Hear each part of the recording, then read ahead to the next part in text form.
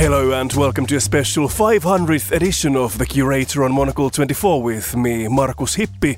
Over the next 60 minutes we'll be bringing together all 5 episodes of our series exploring the rise of vaccine hesitation, including the effects of faith on people's health when it comes to having the COVID jab. A great example of this outside of the United States is in the small country of Bhutan. The government and public health authorities worked with Buddhist monks there to identify, quote-unquote, auspicious period to begin the vaccination campaign. And once that was identified and it was kind of blessed as such by the Buddhist monks, the Bhutan vaccinated 93% of its population in a period of 2 weeks. That's all to come over the next hour here on The Curator with me, Markus Hippi.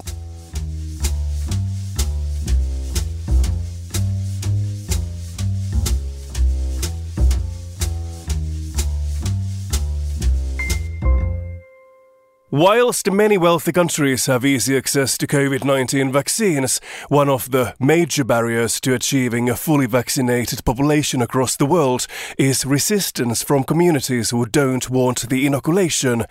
Born out of reasons as diverse as government mistrust, religious beliefs and conspiracy theories, this week's Globalist chose to explore this troubling social phenomenon in a special 5-part series. From journalists in the midst of it to health researchers and virologists from Perth to Chicago, we looked at the problems this skepticism can cause and how it should be combated. In the first episode, we speak to Dr. Katie Atwell, a researcher at the University of Western Australia. Katie specialises in vaccine uptake and mandatory vaccination programs and began by telling us how hesitancy towards COVID-19 shots has taken hold. As pharma companies race to get a COVID-19 vaccine, there have been a growing number of anti-vaccination conspiracy theories online, according to... I had a wonderful nurse called Lily, and she said, "You're going to feel a shock." So I literally did not feel a thing. But a new tall tale spiked with the pandemic. One that 44% of Republicans believed, that he would use the vaccine rollout to mass implant Americans with microchips to track their movements. It was totally pain-free. I didn't feel a thing. The lovely woman who vaccinated me made it all really easy. I guess like many people, I feel... So the development of vaccine hesitancy is complex. In some cases, I think we need to think about it as not necessarily a new problem. You know, for as long as vaccines have existed, there has been resistance to those vaccines. The age that we're living in, the current moment, and that includes, of course, the COVID moment, is sort of characterised by something a little bit different. When I think about vaccine hesitancy as a problem, I see it as something that has arisen, in some cases, from some things that are important and good, but also from some things that are probably not so good, but that are broader social changes. All of that deep thinking and angst extends into the way that we engage with our health more broadly. Anytime you need a serious medical treatment, or even a not serious medical treatment for that matter, they do all this informed consent with us. You know, we're talked through all the implications of what might happen and told to make our own decisions. And so we're kind of told, don't let the medical system run rampant over you. Be a thoughtful consumer, make good decisions, speak up, ask questions. Oh, but can you please not do that for vaccines because you just should have them? Vaccination is kind of taking its place amidst this complex set of relations. I'm leading this study called CoronaVax, where we're looking at various aspects of the vaccine rollout and kind of community attitudes towards that. One of the components we have is a social media study led by my colleague, Dr. Tal Harper. And one of the things that he's described is that the kind of attitudes and views about vaccination and the content of the conspiracies are moving across borders, and sometimes they're transmitted around Australia in contexts that don't even make sense. And so people will actually be repeating information that's not relevant for this jurisdiction. And likewise, I mean, you know, we all know some of the key, ideas of the vaccine allegedly containing microchips, etc. And the sort of misinformation and disinformation can be attributed to having set up these kind of core tropes that then keep getting rehashed and repeated. The claim we're looking at right now, the U.S. is developing an antivirus that includes a chip to track your movement. Let's fact check this. This is completely fiction. Absolutely not. This is wrong. We shouldn't assume that people will stay in a position forever. That's something that we should remember when we're thinking about sort of strategies and engagement with those people. There are some tried and trusted strategies we know, I guess, to try and mitigate against vaccine hesitancy before you get it. But one of the key things is to try and be out in the field early and actually understand what the public is thinking and feeling. Risk communication is another really important feature, and really that involves trying to have as much transparency as possible about decision making. And from my experience, I've been someone who's become increasingly called on as a public commentator, and sometimes I'm being asked to comment on something where it's all still unfolding and we don't yet have the data. So my own particular version of risk communication has been to try and be really transparent about that. So thinking about mandatory vaccination with the advent of COVID-19, I've definitely pivoted to looking at whether COVID-19 vaccines could or should be mandatory. And of course, the questions that then provokes are, what does mandatory mean? What are the consequences for people who don't have the vaccine? Who gets to set the mandate? Is it a government decision? Is it something that employers might decide for employees, or that employers might decide for their clients and customers? What should exemptions look like? As well, there are really strong political cultures where in some places it's acceptable to mandate. So, for example, we have very strong vaccine mandates in Australia at a state and federal level for children, and children can be denied access to education and care if they're not vaccinated, and families can lose social security payments if their kids aren't vaccinated. So we as a society seem to really accept that. If we're to think about the kind of ethical proportionality questions we might have about mandating COVID-19 vaccination, there are some important things to think about, and one is, what do you do for people who don't want to be vaccinated? And I think that's really where the rubber hits the road, if you like. It only becomes a compliance problem if someone really doesn't want to do it. Here I think that Israel have struck a really nice example of how to handle this. On your mark, get set, go. Today is the day all vaccinated Israelis have been waiting for. It's the day they will begin to have special, exclusive privileges that the unvaccinated will not. They have a thing called a green passport.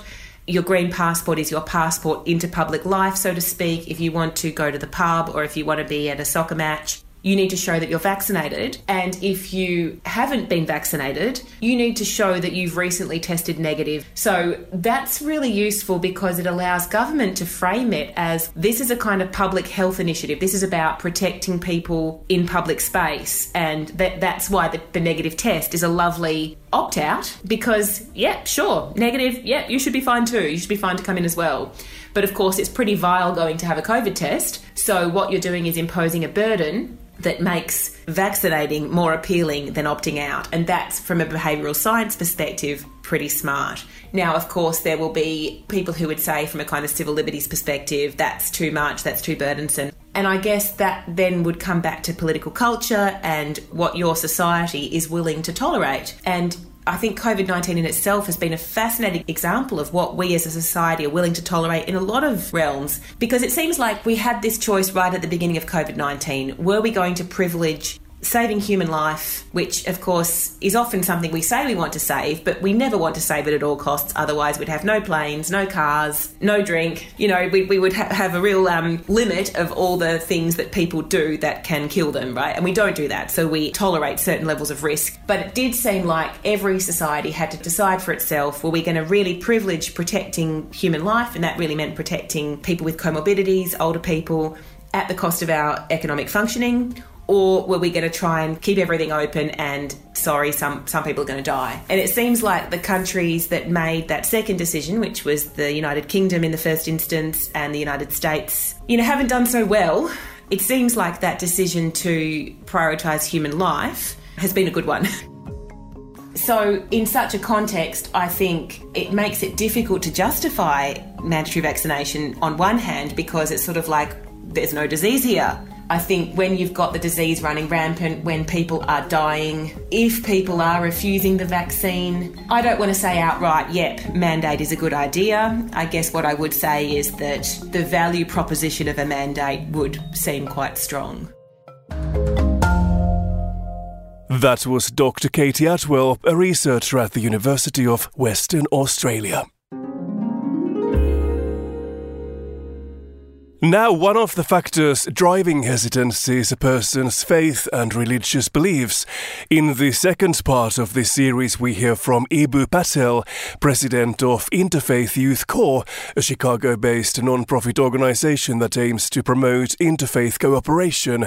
Eboo explains how his organization employs a faith-based approach to combat vaccine hesitancy and just how crucial this is to reaching herd immunity in the US. For us here, pastors, they have huge followings. And whatever they say is taken as gospel truth. I happen to have been a parishioner here at the last service that Tim presented before he was diagnosed with COVID-19. That experience made us become very aware and as a pastor here, there are people sending you things, please look at this, please pray for me, I'm really worried about this, I'm scared, because people can't work out whether it's true or not. Health and religion have always been mixed, right? I mean, there's a great African-American spiritual about there being a balm in Gilead, for example. The Quran is described as a healing. Yoga was not invented by athletic wear companies. It was invented by Hindu sages. So we shouldn't be surprised that health and religion are mixed. And we also shouldn't be surprised that there's a major question about trust. And the question is, when it comes to people's health and their understandings of their body, who do they trust to guide them along those lines? And it turns out that, at least in the United States, there's an awful lot of trust in certain segments of the population of religious leaders. This is the case for white evangelicals. It's the case for African American and Latino Protestants. It's the case for a whole range of Muslims and Hindus and Catholics. And so I think that there's a powerful partnership to be made between religious leaders and public health and government authorities. And actually, a great example of this outside of the United States is the small country of Bhutan.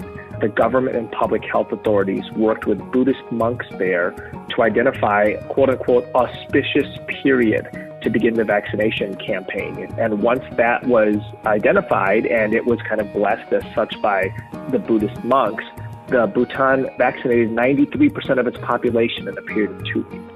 So according to this major study that we just put out, it turns out that 26% of all vaccine-hesitant Americans would be encouraged by some kind of a faith-based approach towards vaccine uptake. It turns out that amongst white evangelicals who go to church, almost half of them would be encouraged by some kind of a faith-based message or engagement, and about a third of African American and Latino Protestants. So these are quite high numbers who say that basically they would trust a clergy member encouraging them to get a vaccine, or if there was an information session held in their congregation, or if they heard that somebody within their church had gotten a vaccine and it had gone well. And so basically IFYC is using this research to inform our action campaign.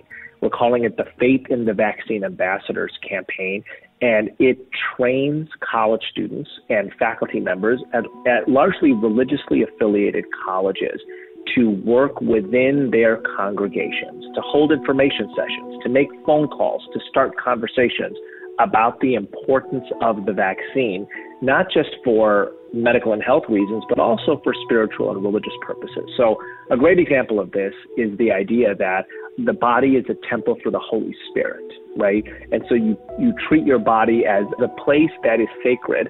And there's a lot of particularly African American clergy who are talking about the vaccine as something that facilitates that. Welcome to today's edition of Clergy and Clinicians. Our show today is really exciting. It's about helping folks in the greater Bronzeville neighborhood and beyond understand health issues that affect them. And they're going to be answered by many of the leading experts from Northwestern Medicine. There's a remarkable data point in our research around this. And that data point is that of African Americans who go to church, 57% say that they are encouraged to take the vaccine. And that compares to 43% of African Americans who don't go to church. And what that basically says is that African American clergy are encouraging their congregants to take the vaccine, and those congregants are listening. Incidentally, the numbers are basically reversed when it comes to white evangelicals. White evangelicals who go to church say that they are less likely to take the vaccine than white evangelicals who don't go to church. And what that indicates is that there's a lot of white evangelical leaders who are either ambivalent and who are not saying much, and some of the loudest voices are actually discouraging the vaccine. Well, I think there are a lot of pastors who are. They're doing vaccination drives in their congregations. They're helping people to understand what can be gained.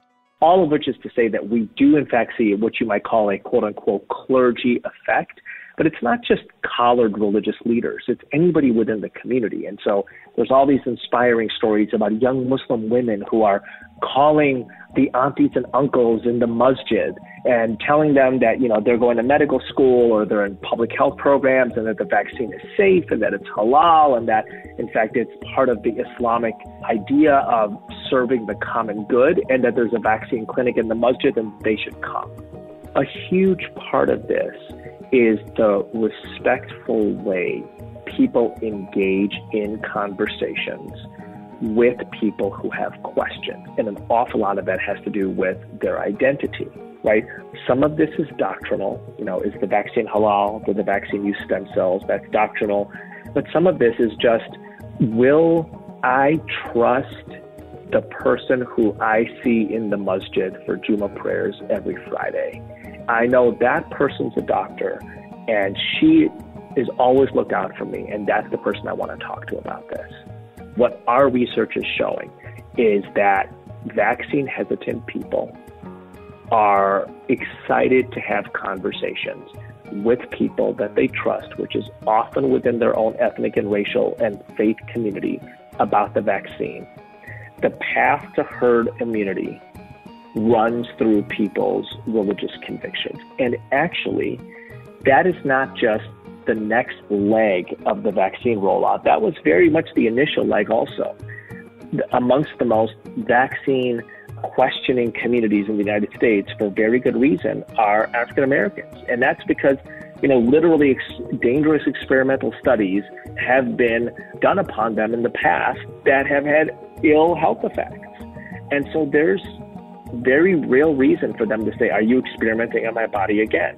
And it was Black clergy who did their own research and conversations with public health authorities and scientists about the vaccine, became comfortable with it themselves, and have led their congregants to the vaccine in a variety of extremely inspiring ways.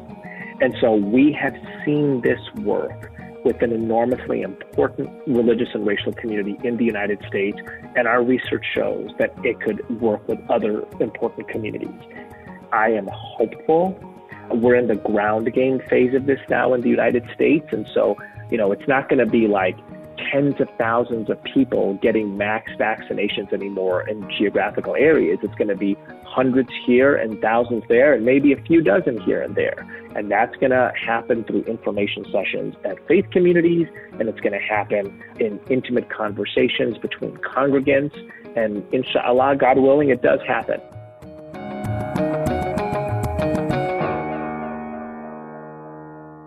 That was Ibu Patel, president of Chicago's Interfaith Youth Corps.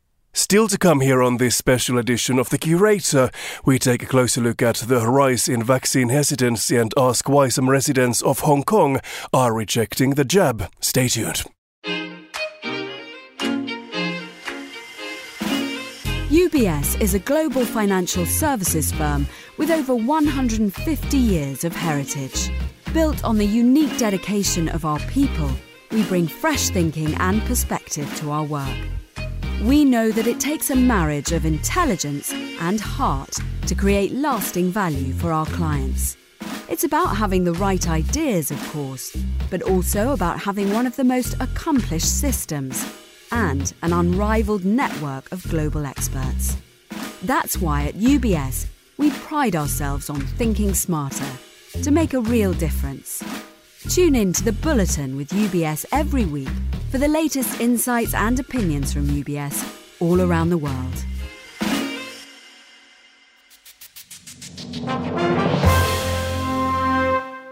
You are with a special edition of The Curator where we are recapping our series examining the rise of vaccine hesitation. I am Markus Hippi. For our third installment of the series, we cross to Asia, to the city-state of Hong Kong, where vaccine hesitancy among residents is fast becoming a cause for concern. To unpack the unique political factors that underpin hesitancy among the city-state's population, Hong Kong-based reporter Karina Choi filed this report. The government will set up community vaccination centres in all 18 districts in Hong Kong to provide COVID-19 vaccinations for members of the public. People must make a reservation on the designated website's 24-hour booking system.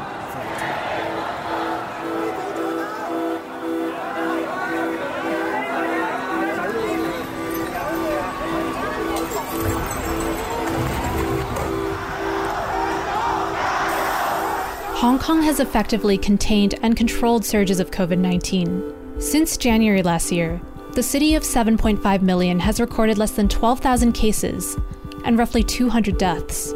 Much of Hong Kong's success in keeping case numbers down is attributed to its experience handling the 2003 SARS epidemic. But in recent months, this success has not been replicated in the government's drive to get Hong Kongers vaccinated. Many who are desperate for their vaccines abroad wonder why this is the case. In Hong Kong, injections are free, abundant, and available to anyone above the age of 16. Most residents have the option of choosing between the China-made Sinovac jab and the German-developed BioNTech shot. So why is choice and convenience alone not enough to persuade citizens to take part in the government's inoculation program? And in what way does Hong Kong's unique political situation play into the population's hesitancy? Over the last few months, we've been tracking people's attitudes towards vaccination, their intention to get vaccinated, and other things. And one thing we've seen fairly consistently since January is there's a minority of people who do not want to get vaccinated. Maybe something like 20% of people really don't want to get vaccinated. There's another minority, maybe 10 to 20% of people who really do want to get vaccinated almost as soon as they can.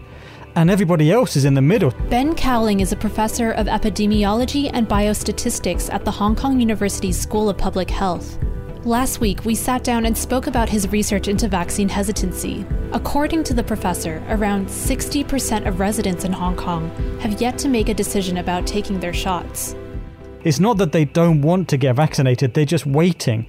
We don't know what they're waiting for, but they're waiting. Maybe they don't want to go first, maybe they want to know more about the vaccines, maybe there's no urgency, because in Hong Kong we haven't got a lot of COVID cases right now. At the same time, there's no other kind of immediate benefit for people to get vaccinated. For example, at the moment, we're doing quarantine of close contacts of cases, and whether or not you've been vaccinated, you still have to go to quarantine. The government has started introducing incentives to urge the public to take their injections. These include allowing vaccinated residents to dine in restaurants for extended hours, visit family members in hospitals, and participate in a travel bubble to Singapore. But are these incentives really that appealing, and are they enough? Esther Chan is the Asia-Pacific Bureau Editor of First Draft. Her research specifically addresses how online discourse and misinformation are prompting vaccine hesitancy around the world. She believes incentives are only a short-term solution and don't address the fundamental problems causing the skepticism. According to her latest findings, one of the biggest factors contributing to vaccine hesitancy in Hong Kong is a grave mistrust in the government. Hong Kong just kind of came out from that 2019 protest. And then during the whole pandemic last year, we had national security law. We had lots of things happening, prosecution of pro-democracy figures, et cetera, et cetera. So when you look at it that way, and it doesn't really matter what people's political leaning is, right? Whether they're pro-democracy or pro-China or whatever. But when there's so many things happening in society, it feels really unstable. So logically, people would question whether the government has their interests at heart, whether it's the Hong Kong government or the Chinese government. So you would be questioning the Hong Kong government's procurement of the kind of vaccines they're giving you. And on the other hand, you think about the Chinese government and you're like, well, because of what's happening in the society, I don't know, whether we can trust their vaccine. Sinovac was the first vaccine to be approved for emergency use in Hong Kong. When the vials arrived in late February, the city's chief executive, Carrie Lam, and other top government officials took the China-made injection in a public broadcast to inspire confidence in the vaccine. I do feel quite strongly that this is a time really to get tough. In fact, in any epidemic control measures, it's the three buzzwords. One has to be rapid, one has to be precise, third is tough. In every of that, the three buzzwords, there is still room for improvement. Here's Dr. Cowling again. In the early days of the vaccination campaign in Hong Kong, when both vaccines were available, we did see a lot of enthusiasm from the government for the Sinovac vaccine. But in the medical community, I don't think there's been a lot of pressure one way or the other. People are able to make their own minds up. Over a dozen deaths have been reported some days and weeks after elderly residents took their vaccines, a majority of which were Sinovac. And while medical researchers in Hong Kong have determined that there were no causal links between the vaccine and subsequent deaths, at the moment, less than 5% of people above the age of 80 have received their vaccines in Hong Kong. Among those sitting on the fence about the vaccine is Stephen, a barista in his early 30s. Stephen is an avid consumer of local media and says that reading stories about people dying after taking their vaccines has been enough to deter him from getting his free shot. I'm sure if there was only one death as a result of the vaccine, people won't be as scared. But there have been over a dozen cases. Even just seeing the words death and vaccine in the same sentence is enough to frighten most people. I'm 30 years old, so I understand that I'm at a low risk of dying from the vaccine. But what if I become the world's first 30-year-old to die from the jab? That's terrifying. If the government acted faster and was more proactive in shutting borders at the start of the pandemic, we wouldn't be in this compromising position. Now, they're basically forcing us to get the vaccine. If the Chinese government effectively contained the virus from the start, there would be no reason to waste so much time, effort, money, and manpower to get the whole world vaccinated. Based on what's happened in Hong Kong over the past 2 years, a lot of young people do not trust in the government. Now, if you add COVID into the mix, there's more reason for people not to put their faith in the government. So, I don't feel particularly obliged to take any vaccine. Since the start of the pandemic, Beijing has increasingly taken control over the city's political infrastructure, most significantly by imposing a national security law to clamp down on political dissent. While places like the US, Singapore, and New Zealand have found ways to carry out elections during this time, authorities in Hong Kong postponed the city's legislative council elections, then later disqualified 4 pro-democracy candidates, prompting the rest of Hong Kong's opposition camp to resign. Recently, nearly 50 pro-democracy figures were arrested for holding an unofficial primary for the city's legislative council elections. They were charged under the national security law for supposed conspiracy to commit subversion. Many of them still remain behind bars. Among those arrested are people with a demonstrated track record of persuading public opinion. Those who could have perhaps acted as reasonable and trusted leaders in encouraging the public to get vaccinated. So can a vaccine-hesitant society skeptical of its government move forward along the path of immunization? Hong Kong may have plenty of vaccines, but the will of its residents is lacking. Better incentives and communication might help, but complacency, inconsistent COVID protocols, and the distrust fueled by a tense political landscape ultimately leave the fate of Hong Kong's vaccine drive in the balance. For Monocle in Hong Kong, I'm Karina Choi.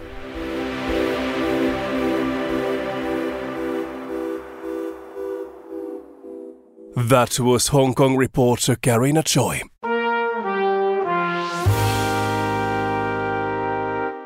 For part 4 of the series, we find ourselves in the UK and turn our attention to the complex reasons for the worryingly low vaccine uptake in ethnic minority communities.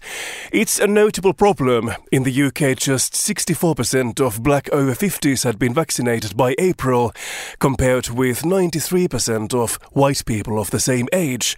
To find out more about this alarming discrepancy and the potential solutions, we spoke to Dr. Samantha Vanderslot, a researcher at the Oxford Vaccine Group at the University of Oxford, who specialises in health sociology.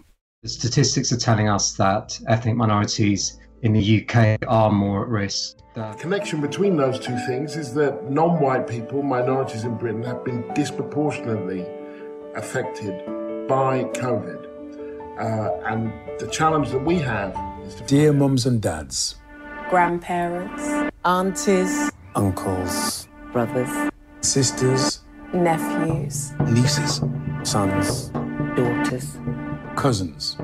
It's a tricky question why ethnic minorities might be hesitant about vaccination, because we see on kind of the bigger country surveys that doesn't always come out in trying to track people's opinions. And it's only been when vaccines have been rolled out and we've seen lower uptake that this has been presented as more of a problem. And then we also have this challenge that ethnic minorities are kind of grouped into one big BAME, Black and Asian minority ethnic group. And you don't always see that distinction between the attitudes and behaviours of different parts of that larger group. I try not to identify myself as BAME, instead British Indian, because that's what I am. I refer to myself as Black or Black British. Kurdish or British. I'm a British Ghanaian.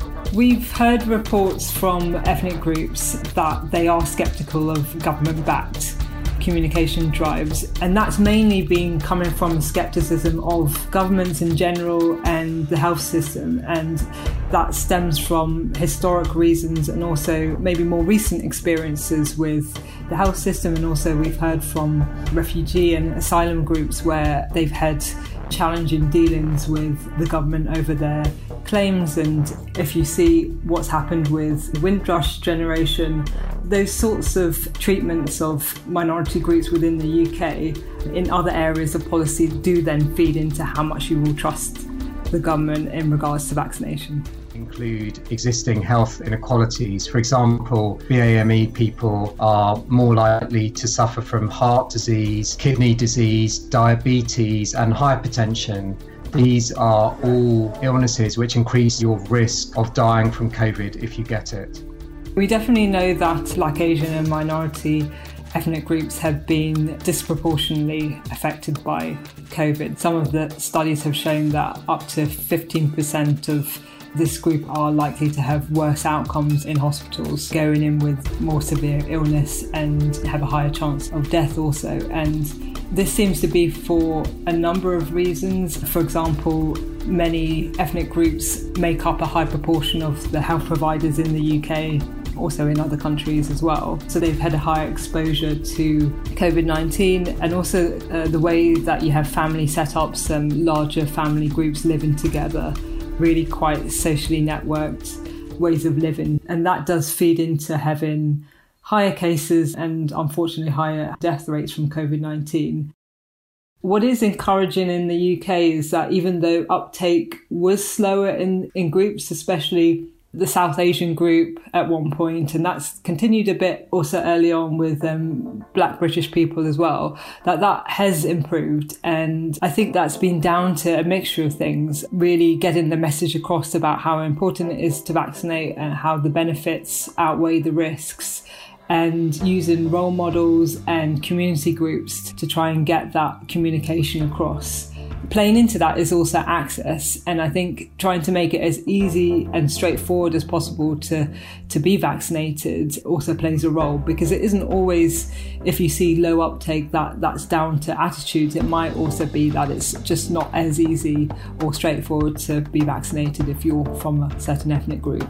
Thinking about effective strategies for actually growing the trust between governments and communities, I think it's going to be a long-term effort, and it involves both investment in services, in immunisation services, so that doctors and health providers can have conversations with people and actually address questions and concerns they might have. And then I think as part of that, it's also a long-term communication campaign involving role models and also, as I mentioned, community groups, where you keep on that communication channel and keep it open so that as we see stories of fake news coming out, those can be addressed quite quickly. And we know where to point people to when they are concerned about a message going around.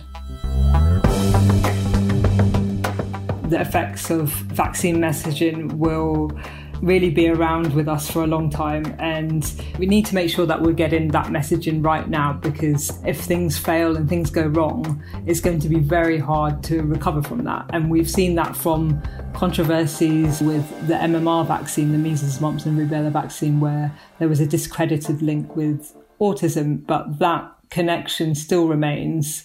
So I think this is something that we're going to be worrying about for a lot longer outside of the COVID-19 pandemic. In Health Watch, with outbreaks of the measles reported in several states, researchers hope a new study will again reassure parents that vaccine... A new large study finds the measles, mumps, and rubella vaccine does not increase the risk of autism. The new study, if we needed it, puts to rest... I was a student at the School of Hygiene. Andrew Wakefield and colleagues published a short paper in The Lancet suggesting that measles vaccine could cause autism.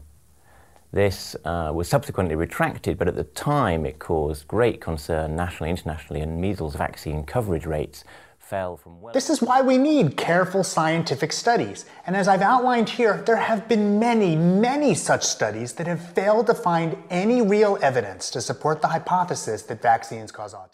I think this is a chance to improve people's view of vaccinations and have a more positive view. So I think we've been looking towards vaccines as a way out of the pandemic, and in some ways there's been some very high demand for new vaccines, which is quite encouraging. But what I'm concerned about is how sometimes populations are treated as if they can't cope with the reality of vaccines, which is something we need to consider going forward. So knowing that there will always be a small risk with vaccines. I think there's a fear within the public health community that if you bring in any question about vaccines, that's going to put people off them. But I think we have to confront the reality that there might be challenges. Not every health intervention is 100% risk-free. So it's getting quite a complex message across, but I think that's treating people as being able to make their own decisions.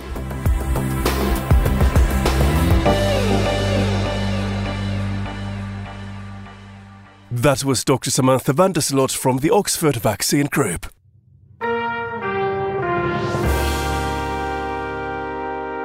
As we have seen throughout this series, COVID-19 vaccine hesitancy has taken hold in a wide range of communities. But for our final installment, we wanted to know how much of an impact can a lack of uptake actually have.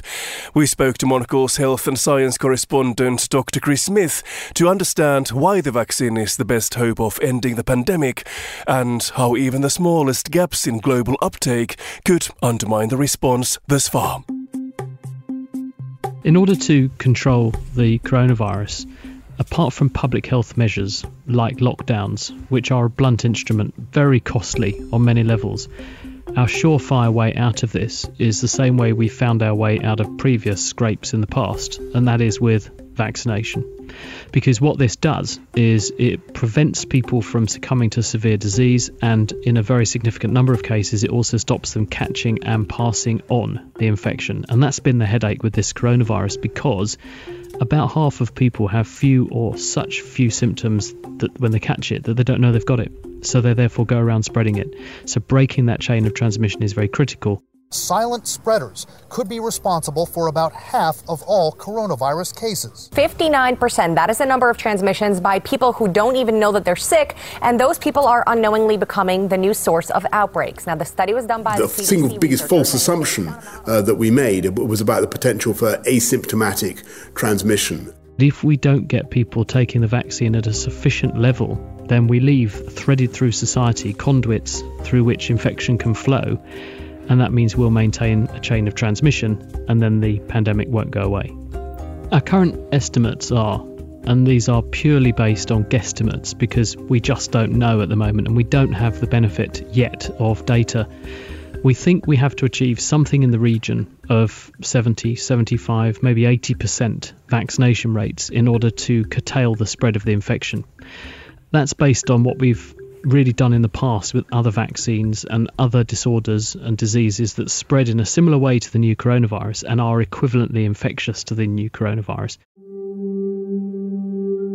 One thing to bear in mind, though, is that doesn't mean 75% of the population at one end of the age spectrum. That means about 75 to 80% of the population across the age spectrum. And therein lies the current wrinkle, because in the majority of countries, the vaccine effort has been focused in quite a polarised way, with good reason, towards those most at risk. And those most at risk are older people, which means there's actually a very significant population of younger people who are currently unvaccinated, down at the region of maybe 80-90% of those, and those are the people critically who are more likely to have more friends, go out more often in work, on public transport, and therefore have more risk factors for transmitting the infection.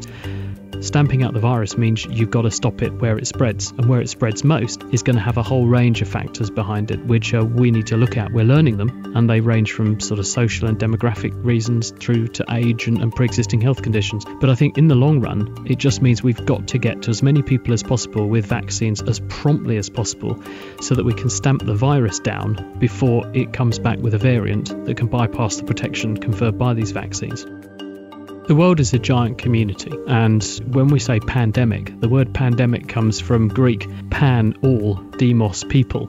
It's basically afflicting everybody everywhere, which is why we all agree it's not over everywhere till there's no COVID anywhere. And the only way we can achieve that is by stamping it out everywhere. And there are therefore important considerations behind not having a I'm all right Jack mentality, because if we ignore countries with lots of people in them, lots of deprivation, and therefore lots of COVID, we're potentially brewing up the variant that will come back to bite us. Bleak day dawned in Delhi. The official number of deaths reached a new high at the same time that it was acknowledged tests are failing to identify large numbers. As India's streets empty because of localized lockdowns, burial grounds and crematoriums continue to work day and night. These raging fires will continue all day and through the evening. The surge in cases has been so much that there's a waiting really for these bodies to be put on the pyre by family members. When the pandemic first began to grow and we realised that we were in this for the long haul, and we realised that we needed vaccines to rescue us, and this was in the first half of last year, 2020, at that time people were very sceptical indeed in many first world countries. And in fact, a number of eminent researchers conducted studies that suggested that, for instance, if you pulled a person off the street in America and said to them, I've got a vaccine against coronavirus, would you like it? In some cases, half of people were saying, no thanks. That has changed. And the number of people who are now vaccine hesitant in America has fallen considerably.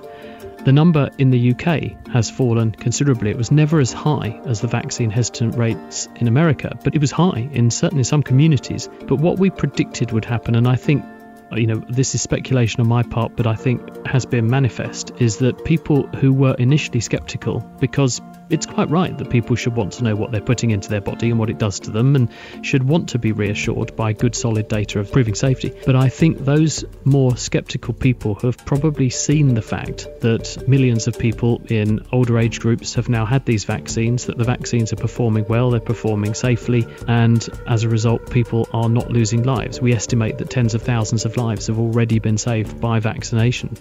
These vaccines are safe, they've saved many thousands of lives, and people should come forward to get their jabs, and we'll make sure that they get the right jabs. And that is giving confidence to people who previously might have been more sceptical and more hesitant. In order to get the confidence of the public, it's really important that politicians put their money where their mouth is and they act accordingly. You cannot have a situation where you're saying, you do this, and it's a case of do what I say, not what I do.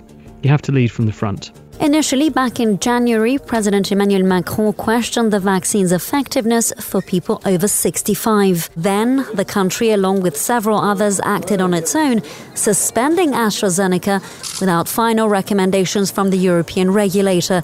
There were certain politicians in the previous few months who have not been helpful, I think, in the vaccine initiative, because people won't see these vaccines necessarily as individual entities. They will see the vaccine against coronavirus as an entity, and therefore if one lets the side down, it damages the brand for everybody.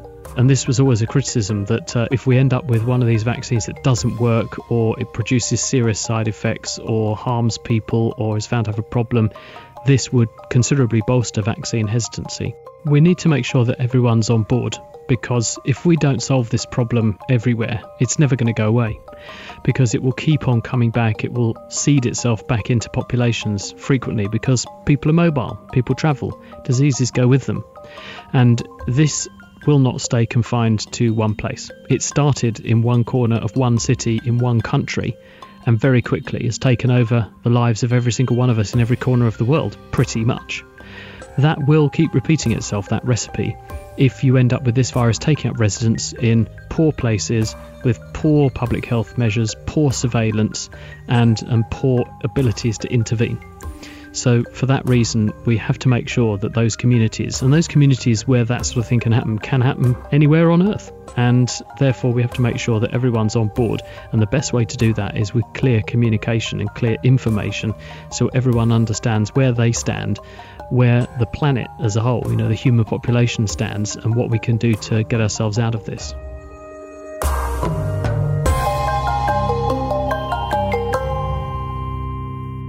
That was Monocle's health and science correspondent Dr. Chris Smith. And that's all we've got time for on this week's edition of The Curator. Our series on vaccine hesitancy was produced by Paige Reynolds and edited by Steph Chungu. This show was produced by Sam Impey and presented by me, Markus Hippi.